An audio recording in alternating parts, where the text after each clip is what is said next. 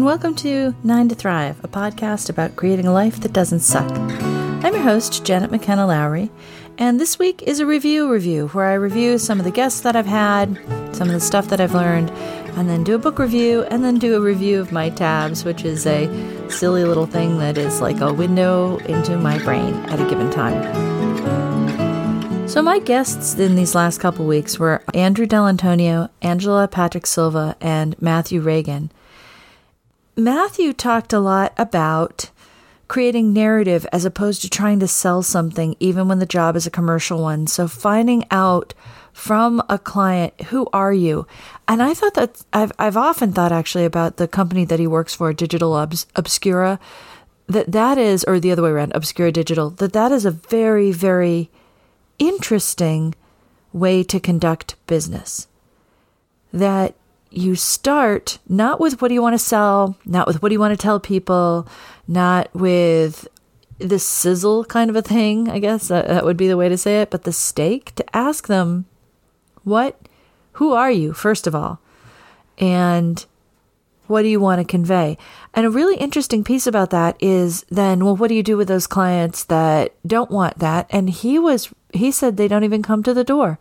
If you're really transparent about who you are authentically, if you know who you are, what your business is authentically, then people kind of self-select. They don't want you if you're not someone who's going to do that kind of razzle-dazzle sell things. They do want you if you're doing interesting, complex work that is deep. I just thought that was really interesting. So it's kind of two birds in one stone. Like there's no reason not to be authentic.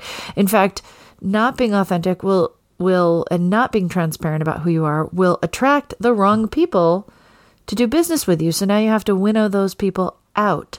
So it's just a very interesting, conscious place to start, which is how they start all their projects, and that all their projects are storytelling.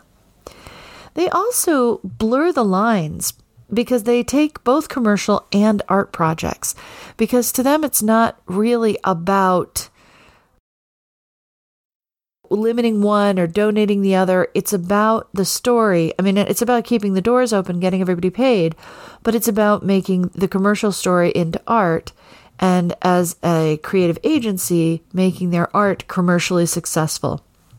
Matthew had just finished a glorious projection on the Merchandise Mart in Chicago, and the videos are incredible, and the scale is incredible. And listening to him talk about what it took backstage to make that is a really interesting and complex journey. I asked him whether he's ever found any clients too boring, and he said no. Sometimes they spice up jobs, and maybe they could spice one up too much for clients, but because they're so collaborative, he can't recall that ever happening. Because if they add something in a client, it's not aligned with the client and how they feel about themselves, they just change it. So a lot of his process and a lot of the beginning process with the way that they work with their clients is co-creation.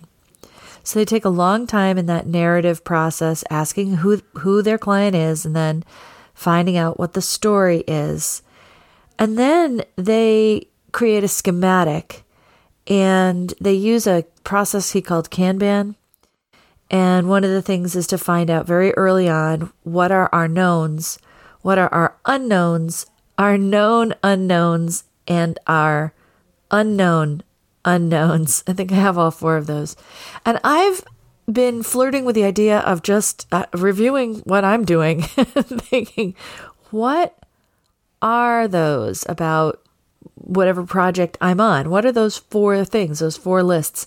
And then he comes up with a couple of solutions. Like one is maybe a $5,000 solution. There might be a $50,000 solution.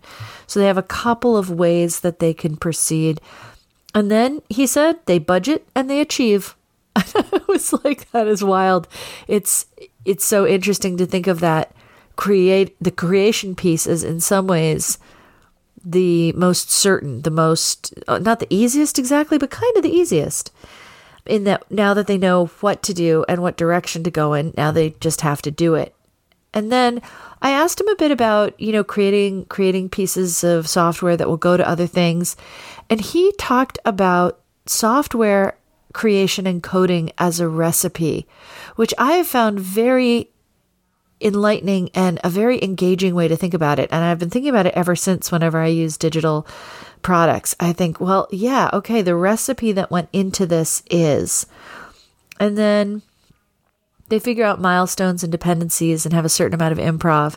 And it was a peek behind stage in a thing that I felt very honored to be able to see and hear from somebody who does that kind of grand work, especially because it seems very futuristic. If you see the Merchandise Mart or you go to Obscura Digital and look at their other projects, everything about it feels like those people are a block ahead of us all in the future. So it was really, really cool to hear how they achieve that.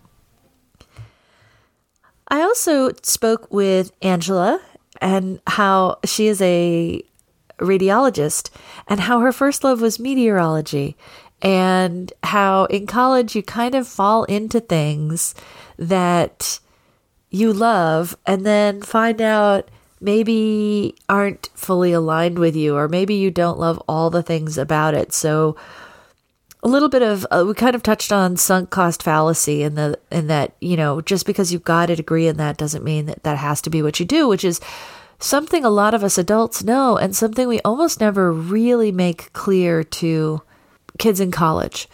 There's just a huge pressure for them to pick something or to not screw up, or that what they pick is, has to get them a job. We kind of speak at odds with that. So it's really interesting to hear her reflections on her own experience doing that. She really wanted to be in radiology because it's science plus the flexibility of certain kinds of healthcare, and that's one of them. And as a parent, and she just loves the science part of it. So it was a perfect fit for her. She also talked a little bit about another part of the work, the emotional part of the work that healthcare workers do. And I was pretty blown away by this.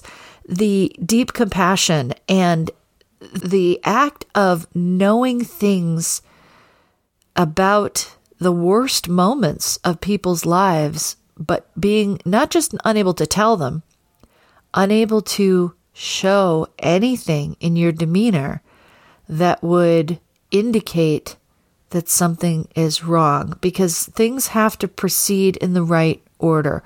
All these support people support doctors who make decisions, who then have to sort of compile those decisions and then talk to the patient. So they can't be giving half information mid-journey for that patient. So that kind of challenge I found really mind-blowing, and of course reflected on all the times I have interacted with various healthcare workers. And I haven't had terrible news, but just the things, that might have been worrisome or weird, and how amazingly everybody kept themselves in check, never giving it away, especially because if there are other decisions that can be made or mitigating circumstances that they don't know, you could be terrified over something that turns out to be not really that concerning. So it's just incredible to think of all the thought that goes into that, all the consideration that goes into that. She also talked about her donation, her charity work. And so she is extremely active in anti-cancer charities, or cancer health charities, curing charities. And there is one in particular that's very dear to her heart that is about bone marrow and platelets. And you can donate bone marrow in a reasonably painless way, which was very new to me. And I'm going to go do that. And talked about the various different ways she and her husband do things like shave their hair for various causes and other kinds of events. And also brought up the concept of donation fatigue and being super mindful of that in yourself and those in your immediate community, because you really have to manage the amount of charitable work you do to avoid that. And then lastly, she said just a lovely thing, which was surround yourself with people who support you.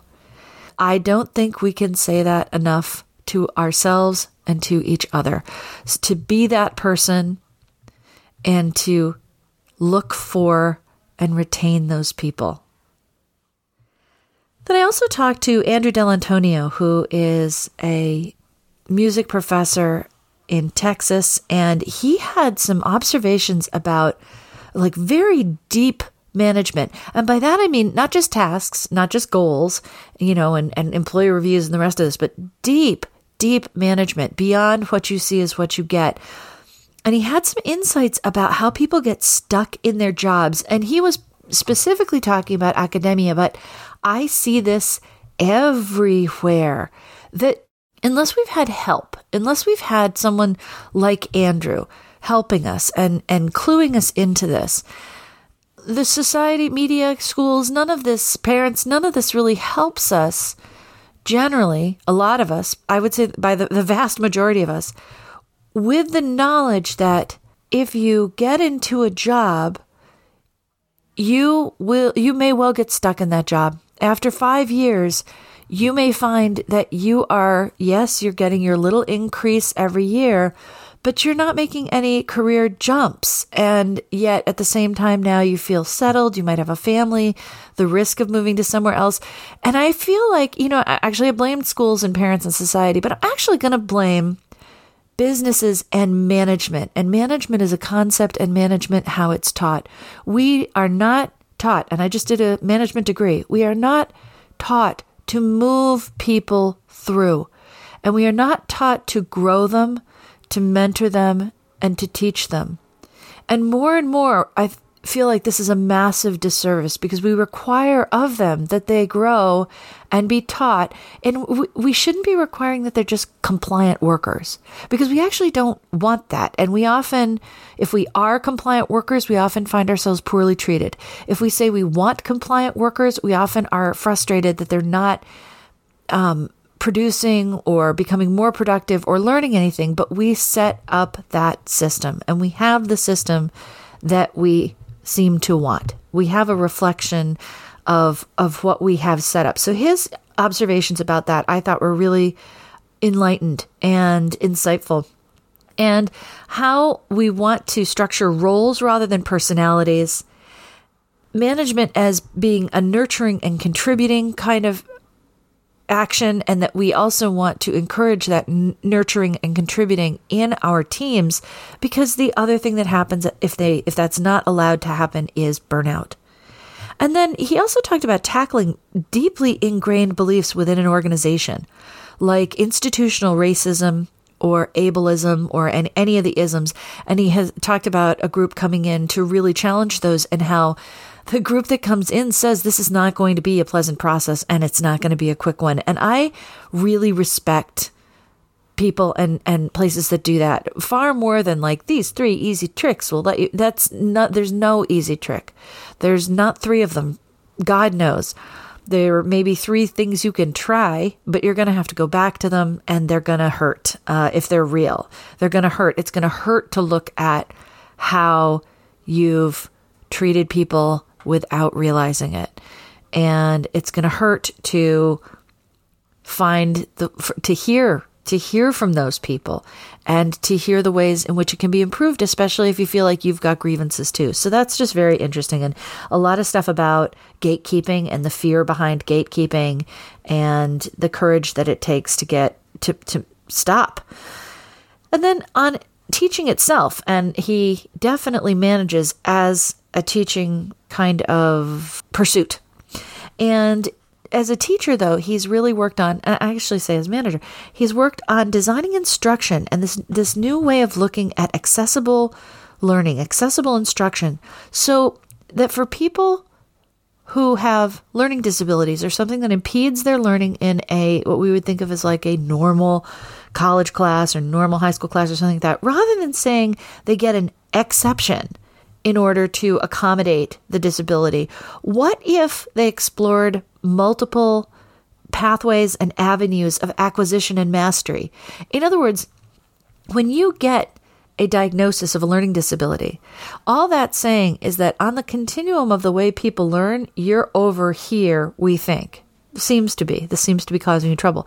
What about those people that are at 49%? And there's loads of them. They could really benefit from a different conception of learning and mastery. If everybody is made to do those little fill in the bubble exams, except the people that get exceptions because of a diagnosis of learning disability.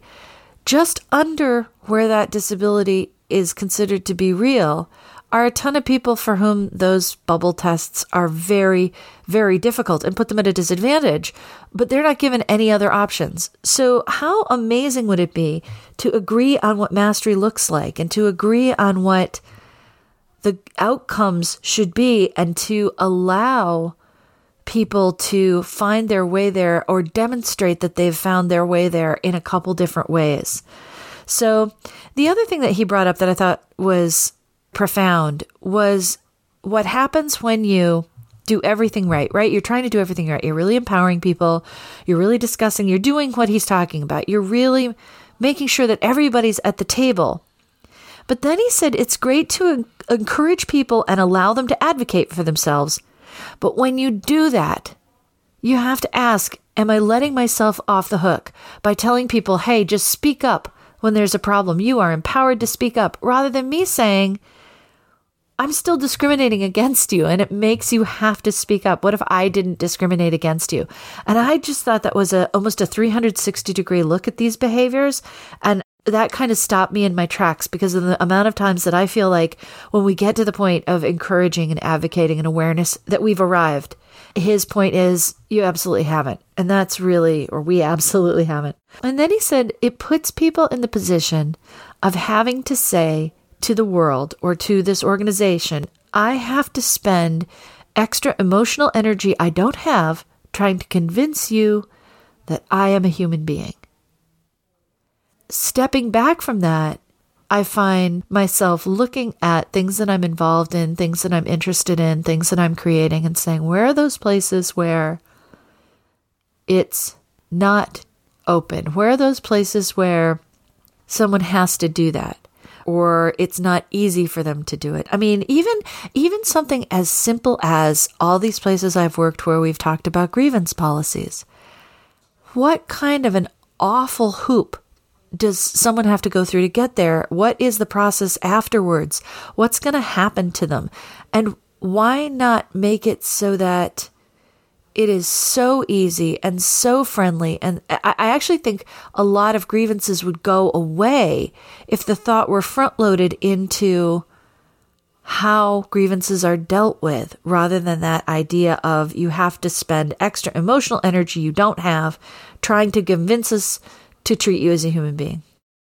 So those are my 3 guests. A lot of super deep reflections. And honestly, all my guests I walk away with blown away, my mind blown by what they do and how gracefully they do it. And they often talk, and I often ask them about like the struggles of it, but where we are right now is exactly where we are. And that moment and finding out about how deeply people have thought about where they are right now, I always find really, really beautiful.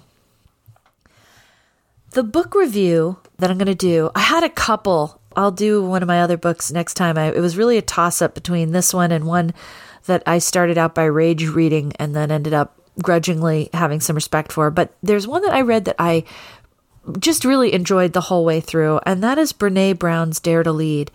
She is well known, well respected as an author and speaker. She got a TED Talk 7 or 8 years ago on vulnerability, and it just shot her into the stratosphere as far as people like paying attention and being interested in her work. She's a social worker and social scientist, and she does a lot of work in vulnerability and pain and shame. And my own personal favorite with all of this is in the workplace. And this book in particular is about this in the workplace. First, I'm going to say that I love her work. I really do. I think she's on the right side of humanity, and she's eloquent and enjoyable and funny and engaging and very approachable. So I like everything about her work. The criticism, the sort of critical thinking piece I'm going to say that I always get stuck on with her is a couple places where she defines words or redefines words and uses them in ways that I either find like debatable or I find it a little too sort of, I don't want to say hokey, but I'm going to say hokey to use like stuff, she actually Sometimes her stuff feels a little bit like a motivational poster, keep hanging in there, with like the way that she redefines words. I'll go back to it in a little bit. But so she talks about these mechanisms of management in organizations that indicate that pain is happening. And anytime there's pain happening, you're losing people. You're losing engagement, interest, attention. And you're definitely losing attention, because when there's a pain situation, the people involved are spending time on the pain. They're spending time avoiding it. They're spending time dealing with it. They're spending time getting over it. They're spending time afraid of the next time this is going to happen. She also says that blame, she recasts that in a way that I actually like, is merely the discharge of discomfort and pain. I love that. I think that is not so much a redefinition as a perfect definition, in my opinion. And she also says it's the inverse of accountability. She talks about guilt versus shame versus humiliation. And here's one of those places she redefines them. She's against shame. Frankly, we all should be. Shame being sort of this corrosive self-contempt or contempt of others.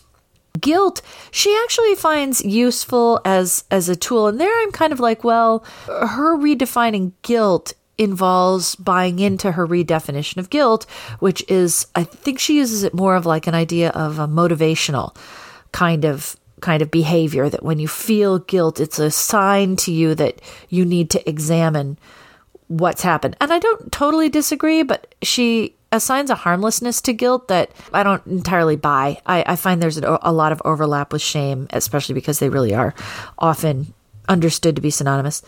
And then the third one is humiliation, which is kind of interesting. So she defines humiliation as a public example of shaming, like sort of more the event is humiliation. Again, I'm not 100% sure I buy that, but I also can see her point pretty well with that. Like, I'm kind of willing to go with that one. But she lists some very interesting organizational examples of shame, and boy, are they familiar with places that I've worked. Perfectionism in ourselves, but in others, expecting perfection from others. And having been told by numerous bosses that I was supposed to have a 0% error rate, something that no human can achieve, that is a colossal weight to bear. And I never had the perspective of seeing it as an organization showing that it saw shame within itself. And that would have helped a lot. Instead, I took it internally, took it very personally, because of course it was meant to be personal. And it took a long time to really understand a lot of these dynamics. And that's one that I've seen a lot. Favoritism. Oh my God, I've seen that, especially in family businesses. Does that ever come up? Gossiping. And I'm going to have to fess up. I have absolutely done that. If you consider gossiping to be telling the story of your experience, if you consider it to be telling mean things about others, I have not. So in that respect, I've never done it. Again, it's a definition. But talking about other people and my experiences with other people, I feel like I have definitely spent time with that as a release of other unbelievable stresses at organizations that were not grappling with the huge weight of shame that was contained within it. So it is an outlet. It's not a healthy one. And I can totally see that. Back channeling, same thing. Although I've actually worked in places where I was very committed to not back channeling. So I was the last word. So people would back channel to me, and I would seek out the people involved and have the hard conversations. And I found that to be really rewarding. I also found it to be a really helpful skill as a parent. It was one of those places where I domain shifted.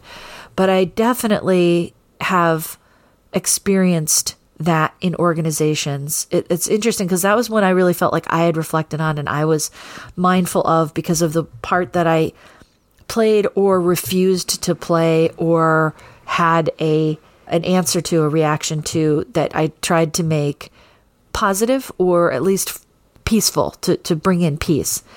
Comparison, self-worth. If your self-worth or your worth as an employee is only defined by productivity, that doesn't actually let you ideate. It doesn't let you be creative. It doesn't let you find other ways to do work or faster ways to do work.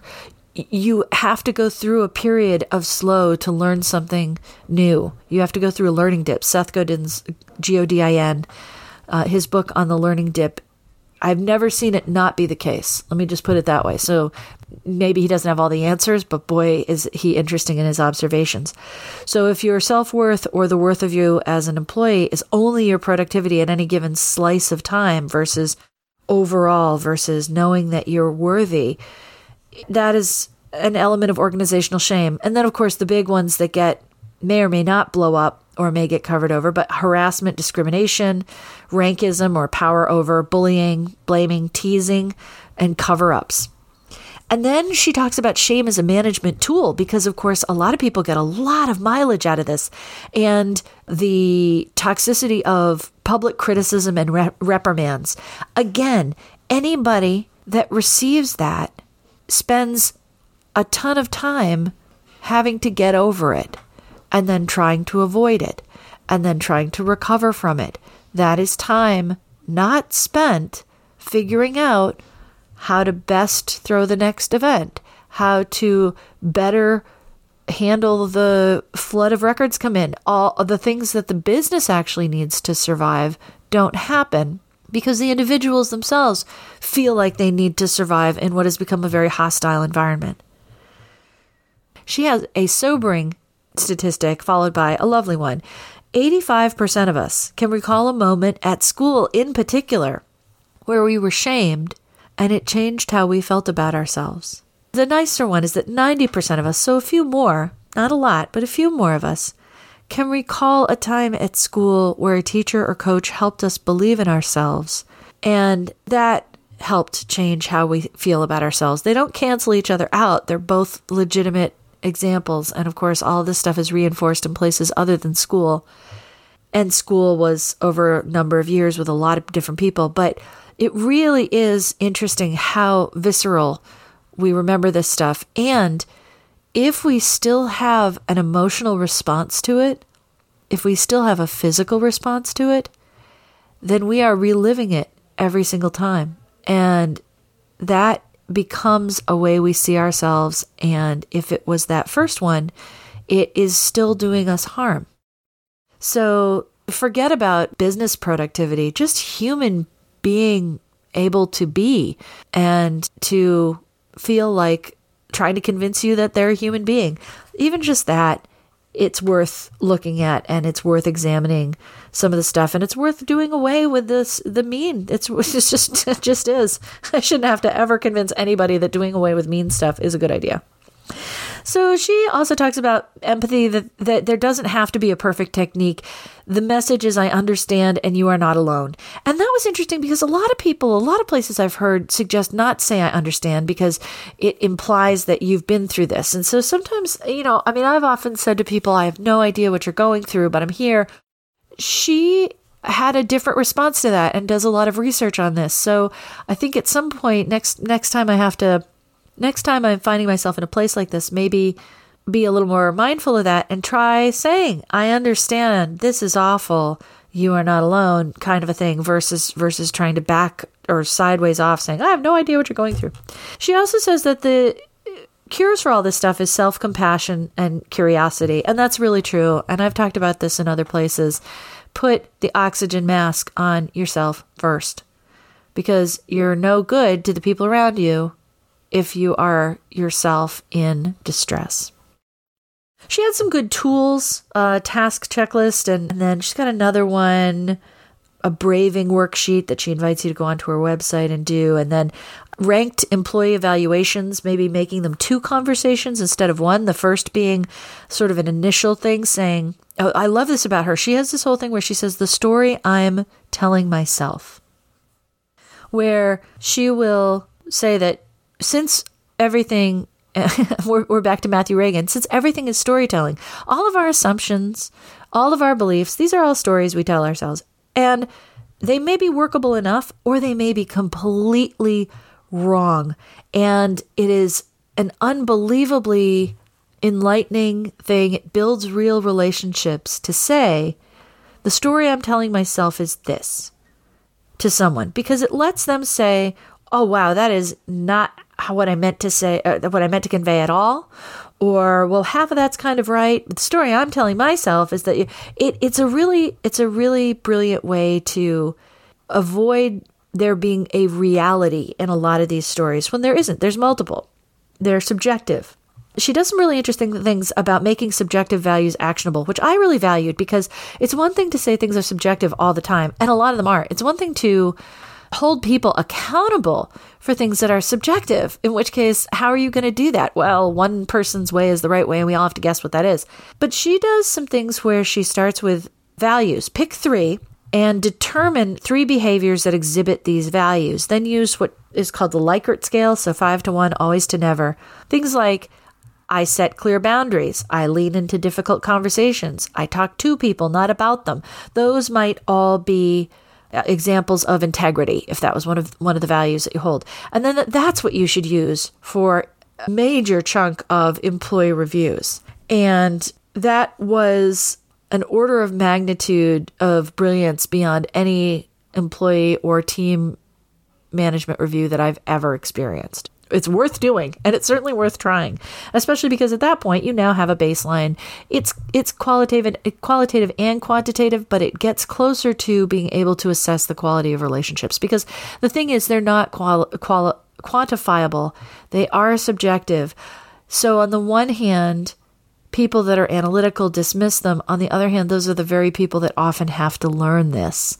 It's easy then for people who are abusing the system or have other issues that bring in a negative pulling down of relationships, if you can't really come back to them and talk about them in some actionable, quantitative way, people get away with a lot and say, well, you can't really examine it. So this helps you sort of come a little closer to the middle, which I always think is probably a good place to be. So she's got a story. This is another thing I kind of had other thoughts about. Well, not really, just sort of additional thoughts about. She's got this story about her daughter having a school tool that they used, which was a marble jar.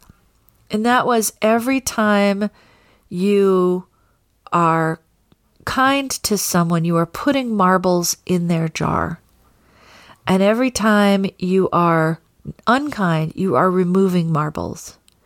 And I read that, and I had this sudden realization that this is, in fact, a rather adorable elementary school version of Marley's Ghost from A Christmas Carol by Charles Dickens. At the very beginning, when Scrooge is first getting haunted, he doesn't get haunted by the Christmas past, Christmas future, Christmas present ghosts at first. The first ghost he sees that warns him the others are coming is the ghost of his former partner, Jacob Marley. And Jacob Marley absolutely terrifies him, which leaves him in a vulnerable state, which actually allows him to learn and prepares him for the ghosts. And Jacob Marley is barely able to drag himself across the floor, even as ghost, because he is weighted down with chains and cash boxes, I believe, if memory serves. And Scrooge says, "Why are you all chained up? Why can't you just take those off?" And Marley says, "Who put you in this? Who imprisoned you in these chains, these heavy chains?" And Marley says, "I did it to myself. Every time I made life worse for someone else, I lovingly hand-forged one of these heavy links, and now I'm doomed." And I thought, it's really interesting, that marble jar, which granted, I wouldn't suggest you let elementary school kids start thinking about how weighted down they'll be in hell.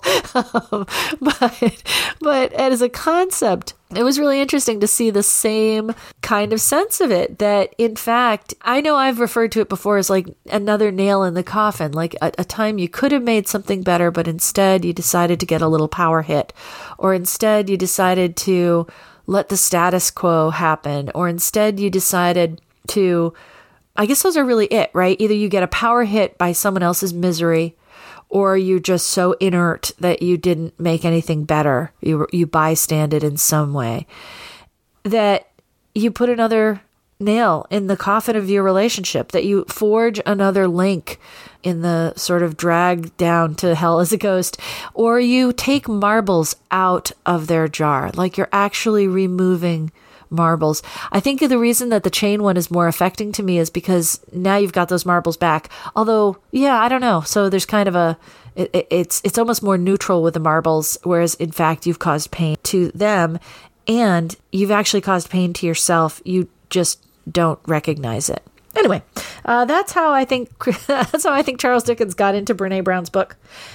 She also does a beautiful exercise that I've been doing nonstop. You know, it's funny. I've actually done it for a long time. It's part of improv, and it's one of those domain shifts where I started to do it in other places, but she eloquently talks about it and talks about watching a group or various groups go through this. So I was aware of it and I've used it, but ever since reading the book and more importantly, reading those examples of groups going through this exercise, that stuck with me for some reason in ways that the other times I've really, been aware of this doesn't. Anyway, to get to it, it's about just think of somebody incredibly difficult to deal with, somebody who frustrates you, whatever. And say out loud and think of them that they are doing the best they can. That no one is deliberately doing poorly. It's too much work, quite honestly. But what seems to be a problem for you means that they've got, and this is part of why I'm aware of this. One of my favorite blogs is Wait But Why, and the guy who writes that did a beautiful thing on procrastination, and that procrastination is the weight of something that is so much worse than procrastination. You've got some fear, some unexamined anxiety or dread or terror that you just don't even want to look at so badly that you shy away from it and procrastinate. Well, that's true here too. If you're finding somebody really difficult, that behavior is less painful to them for some reason than building the relationship, joining the community, doing what was asked. There's something else happening, and it puts you in a compassionate state of mind about yourself, really, too. Like, I'm doing my best. And there's one guy that I loved. It took him a while he was pretty resistant to this, right? One of those guys who would rather think that people were idiots. And we all fall into that because that's a satisfying little power hit that we get when we think about it. But then he thought a little bit longer about it, really tried her exercise. And then he said, oh my God, I've got to move the rock. And she was like, what are you talking about? And he said, I keep kicking that rock and hurting my foot. I've got to move the rock. If this person is doing the best they can, but is for whatever reason unable to do this task that we've been talking about over and over and over and over and over again, maybe I need to find out what they're good at, give them more of that, and give this thing that they really are unable to do to somebody else. That's all. That's all. If it was me, it would be accounting. I can do it, but it's difficult and I'm miserable. But there's lots of people for whom it's not difficult and they're not miserable. Please give them the accounting. Give me the editing. I'd be happy to do that. So she also suggests that anxiety is contagious, but so is calm. And I loved that too. I thought that was a really important thing to remember because I've worked in a lot of places, and I was going to say a lot of nonprofits because they have this issue, but honestly, the for-profits I've worked to have had this issue too. And that is that the anxiety is contagious. And it's up to you. We don't have control over other people, but we do have control over ourselves.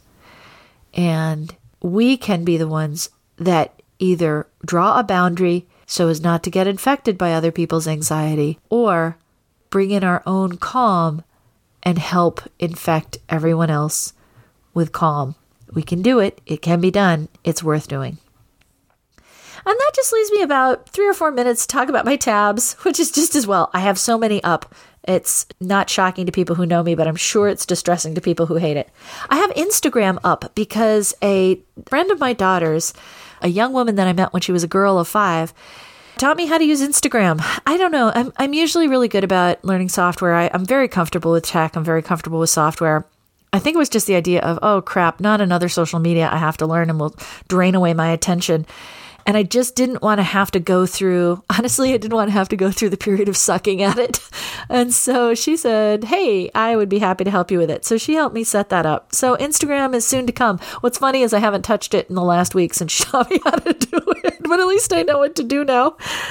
And I've got a bunch of YouTube videos up. Oh, and I made some YouTube videos and some Facebook, same videos actually on Facebook and YouTube. And you're able to put like a little end card in. And I have these videos up to teach me how to put that end card in. And I haven't, but please go see my videos. One series is called 52 Seconds. And it's because there's 52 weeks in a year. And I just did like 52 seconds of a little mini talk about stuff. Try to do deep stuff, interesting stuff that's caught my eye. A lot of stuff about self-management. Anyway, whatever. There's stuff and it's only 52 seconds out of your life. So if you find it useful, do subscribe and do say hello to me and ask questions. Ask me if there's anything else you'd like to hear, because I'll cover it in 52 seconds. And I have some funny, I think they're funny, and that's all that matters.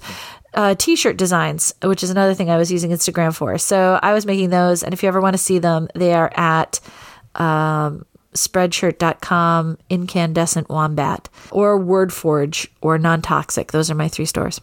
I should do an ad. I'll do an ad sometime on my podcast, and then you'll see it. And I have my websites open. I have my podcast website open because I'm apparently unable to close things.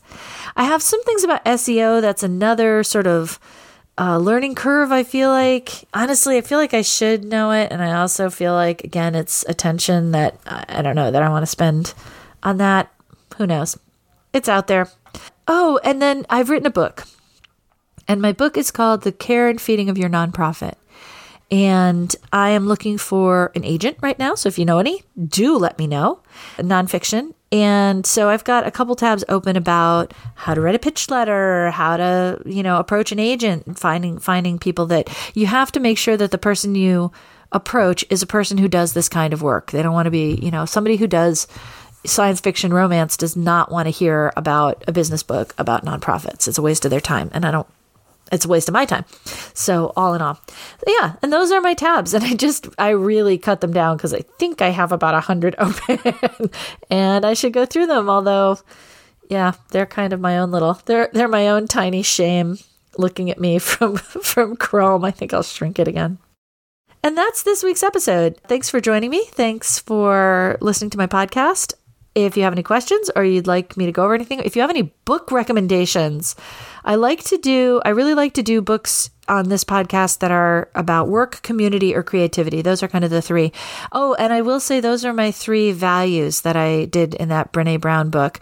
Although I felt like work wasn't really a value. So I did courage because I think it's important to be courageous at work. Fun is one of my values. It's really hard. There's there's a million words for values and you're like, all of them. Fun is one, but I actually bundled it in with creativity because I find creativity fun and I find fun more fun if it's a creative endeavor, creative process. And I thought, well, since we're defining things, I get to define it. That's it. Join me next week. I will have on another guest. I can't remember which one, but I've got a lot of new people coming. And thanks for spending time with me. Bye-bye. That's it for this week's 9 to Thrive podcast. Be sure to visit working9tothrive.com. That's with the number 9 to access links, info, and to join the conversation. We're on Twitter @9tothrive and Facebook @Working9tothrive. Thanks for listening.